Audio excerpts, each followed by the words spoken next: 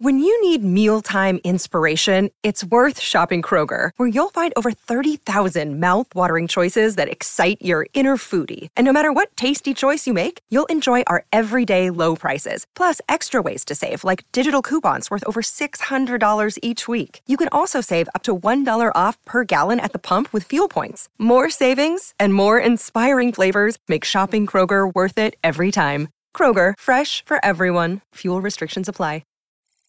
It's September 1977. You're playing one of the first video game consoles released in North America. You step outside and see the whole neighborhood waiting for Voyager 1 to launch. It's a super sunny day, so you squint a little, trying to see what's happening. You live in the neighborhood right outside the launching station. You get yourself some food and watch the Voyager take off into space.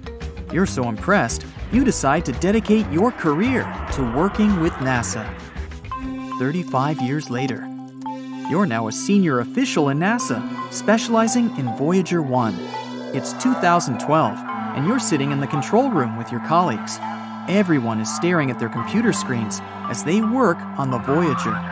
You're sitting on the top, overlooking everything and making sure all systems are in check.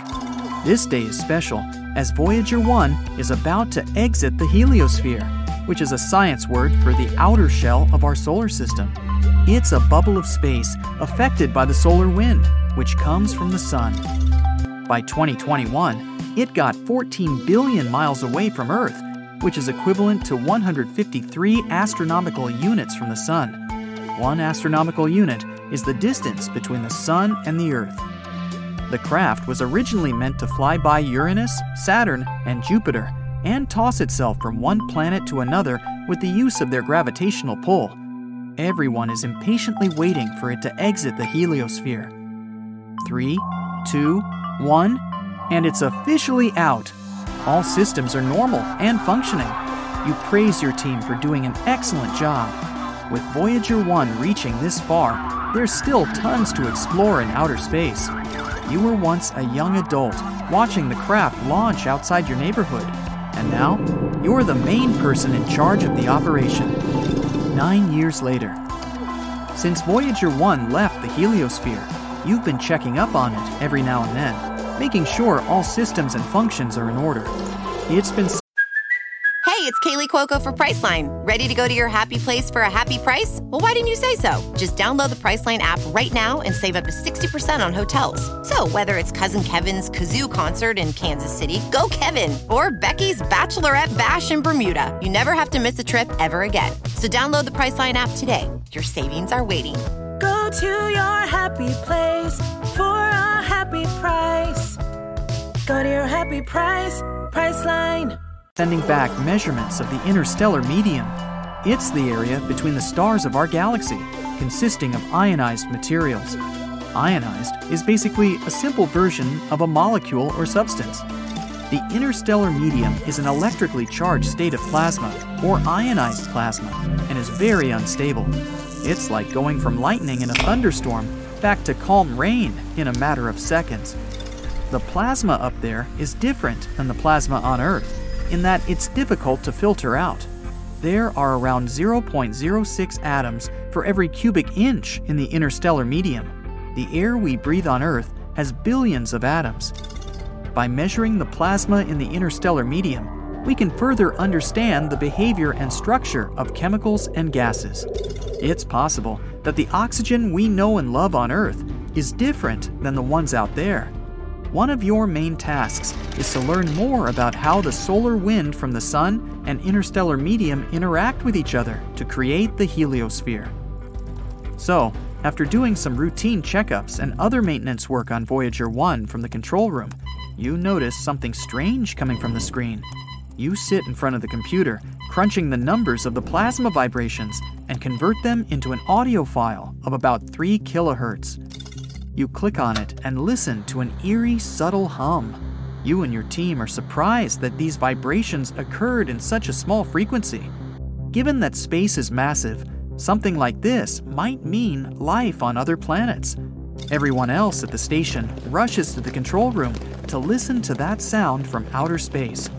It's monotonous and faint, but it's definitely coming from outside the heliosphere.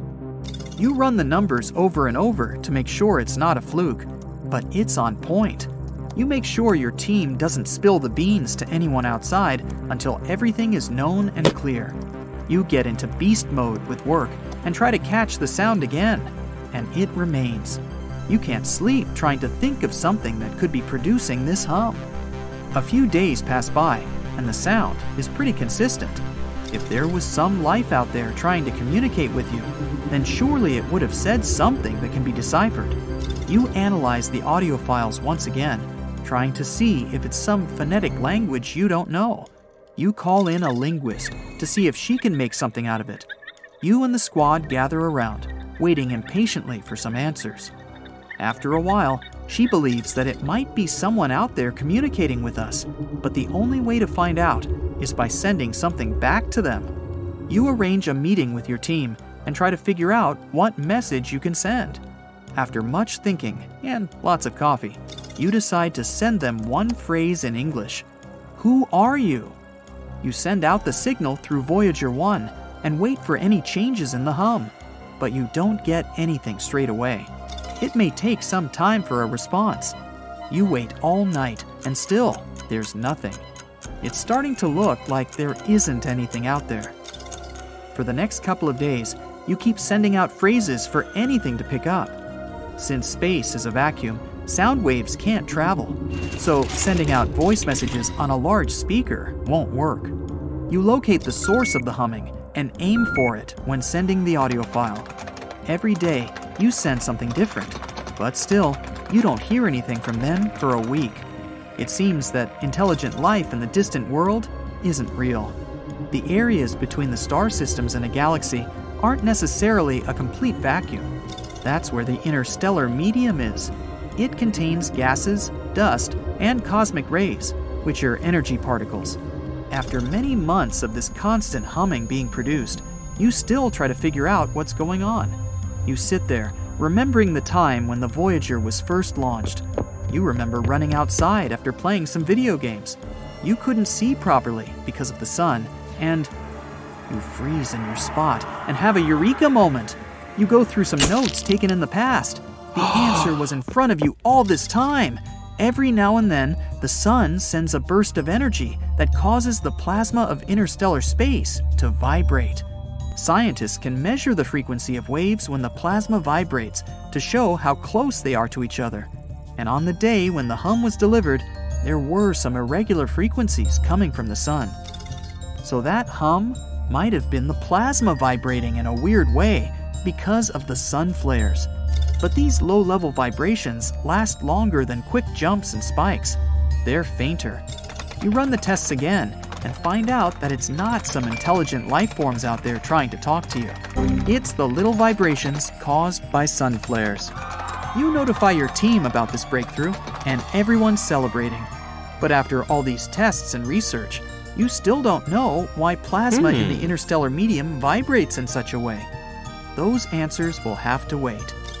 2027. It's been 50 years since the launch of Voyager 1. You're way into your senior years and just retired from NASA. You have many scholarships in your name and programs for young people who want to learn about space and science. You go back to the control room once more, where you thought you had discovered intelligent life on a distant world. Then you remember all the good times you had. You say goodbye to everything, knowing that this is Voyager's final moments. It was built to last up to 50 years. After that, it'll just be a floating object in the vastness of space. It's already surprising to know that this is Earth's most distant object from us, but it's time to let others take your place. You shut off the lights and close the door. The Voyager makes one last beep before eternal silence.